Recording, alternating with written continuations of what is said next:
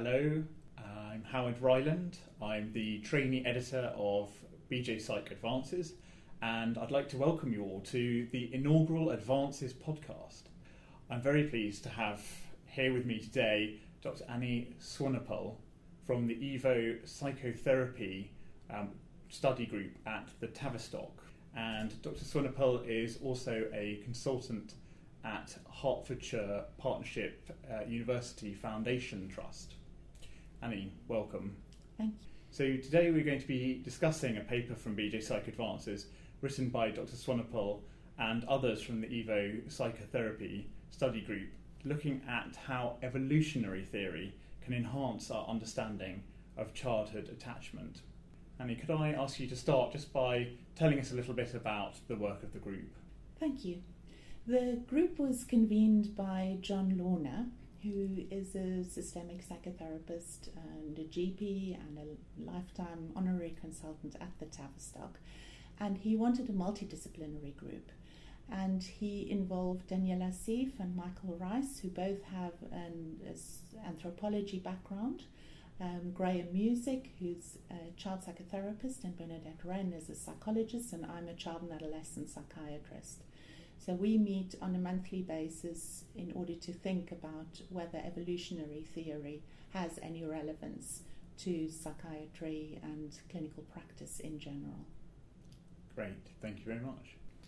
Now, for centuries across human culture, people have debated to what extent our behaviours are determined by our inherent nature or whether they're more shaped by our environment. What is the current situation with the nature versus nurture debate? At present, we realise that both sides are correct. Both nature and nurture are correct. And over the last few years, we've realised that they are inextricably linked, especially through the science of epigenetics, in which we know that the environment can directly influence the access to genes, where genes can be switched on or off, and that this can even be transmitted down generations. So it sounds like modern science is really giving us some fresh insights into what is an age-old debate. And I think what people have often asked is, how can seemingly pathological behaviour that causes great suffering ever be considered adaptive? The main point to understand there is that natural selection selects for people up to the reproductive age. So as soon as they have reproduced, the genes are transmitted and life goes on. So any disorders which arise after reproductive age are not selected out through natural selection. So what that means is that people will survive and can survive even with great suffering and with serious mental and physical health problems past the reproductive age, in old age, and that is something which will not be removed through natural selection. And your paper focuses on the other end of the life spectrum, on childhood, and in particular on attachment theory. Could you just explain a little bit about what attachment theory is and how can an evolutionary lens help us to better understand it? Attachment theory was first developed by John Bowlby, and he developed this to describe how the bond between a newborn and the mother, usually the primary caretaker, is absolutely essential for the survival of that newborn.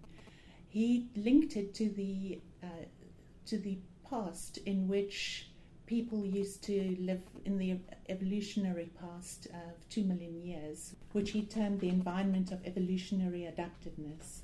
And during this time, he said it was especially essential for a child's survival for the mother to protect the child against predators and to provide for the child. And that in order for the child to know whether the environment was harsh or whether the environment was benign, the mother's actions would give that child the information, so that children have adapted to actually use the way that they parented in order to prepare them for the environment they're likely to be exposed to. I think some people might argue that humans have in many ways been removed from a lot of the evolutionary pressures that they used to have to deal with, and that animals are more exposed to the pressures, and therefore actually by looking at animal behaviour we can gain useful inferences about human behaviour. Do you believe that's the case, and how can that be applied to attachment theory? Well, I believe it is certainly the case that one can study animal behaviour because one can study that in controlled ways in laboratories and manage the reproduction and the transmission of genes to the following generation. One can actually set up experiments in order to test hypotheses, which one can't do with humans. But just to get back to your earlier point, just because humans are currently perhaps not dying, or child mortality has come right down in developed countries, doesn't mean that we have changed the way we work, because the genetic changes over evolution happen over very long time periods, thousands of millennia, in contrast to epigenetics, where changes can be transmitted from generation to generation. So it's not as simple as that to escape our evolutionary heritage. No. You talk about the role of fear in your paper, and I think fear is an example of an aversive experience, but one that has quite obvious advantages for survival. For instance, fear of snakes and the subsequent avoidance of contact with them can be quite easily understood as something that would improve an individual's chances of survival. But what is the role of fear in attachment? The experiment we refer to in the paper is by Michael Meany, which is a very well-known experiment where they cross-fostered pups from rat mothers who tended to lick and groom them a lot to mothers who didn't lick and groom them a lot, in order to show how those pups who experienced a very good mothering and parenting developed fear systems which were not easily triggered and which very quickly returned to baseline. Because whereas pups who did not receive that kind of consistent good parenting were much more likely to develop sensitized fear systems and were very scared. And the thinking around those experiments is that if mothers were the rat mothers in nature would not be licking and grooming their pups for much of the time if it was a very harsh environment with lots of predators around. And that would then lead the pups to have heightened fear systems, which would be adaptive, because once they were exposed to that dangerous environment, they would be able to hide away and to seek cover and had a better chance of surviving. Whereas in benign environments, if the rats were licked and groomed a lot because their mothers were relaxed, they were then less fearful and more able to explore, which would be adaptive in a benign environment because there would be fewer predators around and the chances would be that they would have a better survival that way. So not all environments are equal in terms of the pressures that they exert and the responses that they elicit. No, that is really the main point of our paper, is that evolution does not only prepare us for the optimum. So we know that the thinking is that it's ideal for children to be raised in an environment where they have plenty of resources, where they have carers who are loving towards them and supportive, and those children will grow up to trust others, to believe in themselves, to be relaxed, and that is a good thing that's adaptive in a benign environment. But the point we're trying to make is not all environments are like that, and evolution doesn't just prepare us for the optimum. So in situations where carers are very stressed, where they are dismissive, where they might be hostile, the child would learn to be self-reliant and not ask for help. and that is adaptive in a situation where there's nobody around who can help you. It is important for psychiatrists to understand that, because we often get these children at a much later stage. So when they aren't being treated with their parents anymore, and it's important for us to understand that the children's way of understanding life has been shaped by the early parental environment. And the children who had dismissive parents or hostile parents might find it very difficult to trust others, including ourselves. And just understanding that can help us decrease blaming and shaming, and can help the patients have more compassion for what they've been through and why they are the way they are. That's, I think, a really nice way of putting it, that it's actually a way that you can increase the compassion that you have for your patients or for fellow human beings. I wanted to ask a little bit more about a concept that really fascinated me, that you introduced in your paper, of slow versus fast life histories. Can you just explain a little bit about the difference between the two of these? Okay, in slow life history, that is really the kind of history which is most adaptive in a benign environment. So that would be where there's plenty of resources, where parents are relaxed, and in that kind of situation it makes sense for people to wait until they have the time to be more choosy about their partners, and to delay reproduction until they're ready, to have fewer children in whom they invest considerable resources. And that's a slow life history. In dangerous environments, where the chances are that one could be killed before reproductive age, it makes sense to actually try and have a partner as soon as possible, be less choosy, have children quickly, and have as many children as possible. As previously in times, child mortality was as high as 40%, and in those cases it made sense to have as many children as possible in order to at least have some surviving ones. And at the moment one can see that in different areas of the world, even in different boroughs in one city, people can follow different trajectories depending on their social and psychological environment. Fascinating. We've talked a little bit about how different environmental experiences can lead to different responses from groups or populations.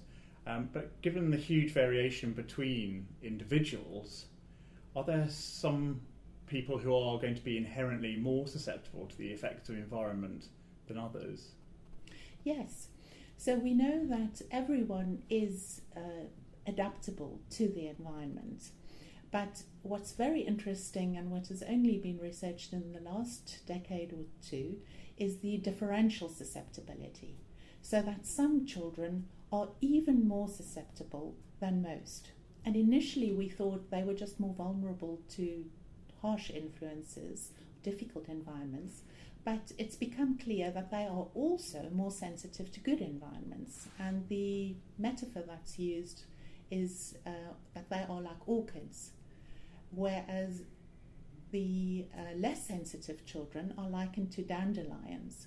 So we know that dandelions can thrive anywhere. They can grow on gravel, they can grow between bricks, and they can grow in rich, fertile soil. So the environment doesn't matter as much. They can thrive whichever way things go. Whereas the orchids are much more sensitive, and they need very good care. But once they've got that, they can flower exceptionally. And that's we know that some genes are linked to that, especially the serotonin transporter gene and the dopamine receptor genes, but there are many other genes which have been explored and which are being explored. Thank you. I think that's a really evocative metaphor, and it goes to show that actually it is a complex interaction between both the nature and the nurture.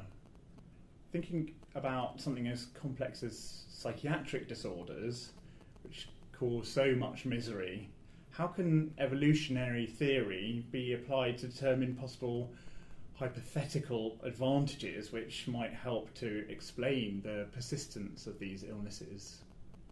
That is something which we have touched upon in this paper and which we're planning to do in a bit more detail in subsequent papers.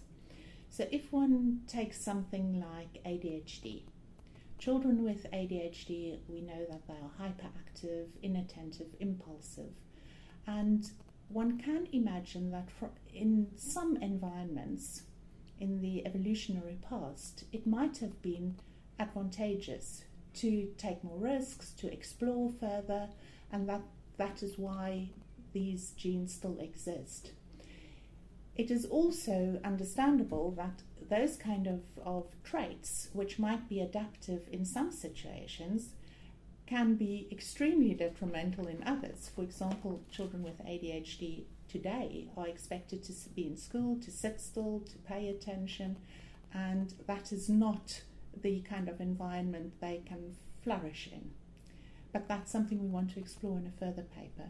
We also touched upon depression. So Randolph Nesse, who's a leading evolutionary psychiatrist, has stated that depression is perhaps a way of letting people understand that the goals they're striving towards are not reachable and that they need to stop and rethink.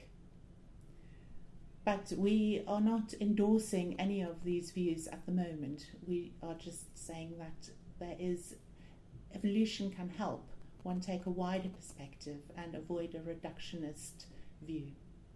Sounds like very fertile ground for future thinking and future research. Finally, I'd like to ask you what you would recommend as being take-home messages for clinicians about using evolutionary theory to enhance their own understanding and their own practice. I think that in psychiatry, our view of what is normal is too narrow.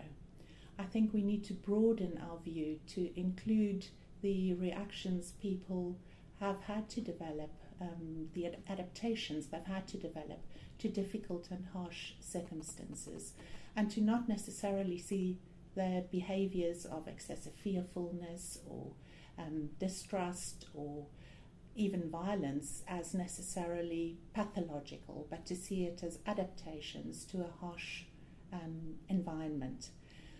We are not dismissing the fact that that can lead to considerable suffering, but what we are stating is that from an evolutionary point of view, it is better to survive, even if you are suffering, than to not be able to adapt and to die. And we think that this broader viewpoint might be helpful to clinicians to be more understanding and compassionate, but also to patients in order to see why they might still be following self-defeating strategies, even though that their environment may have changed, just for them to understand that their early childhood experiences have primed them. And the one concept which we often use in child and adolescent psychiatry is that of double deprivation, and that is where children who never had anybody they could trust develop a mistrust in people in general, and that is adaptive while they are children. If they were too trusting, they might be more open to abuse and exploitation, but it can later be a problem if they are in therapy where the environment has changed. They now have somebody whom they can trust, who wants to help them, but they can't bring themselves to trust them, and these children are depriving themselves again later on in life. And if one can be able to explain this to patients and to say, look, the reason that you don't trust anyone is understandable, and it was adaptive. It was a very good thing that you didn't trust anyone given your early environment. But now things have changed. It might help put things in perspective for them as to why they have such strong feelings and how they might begin to overcome them. I think that's a great note to finish on.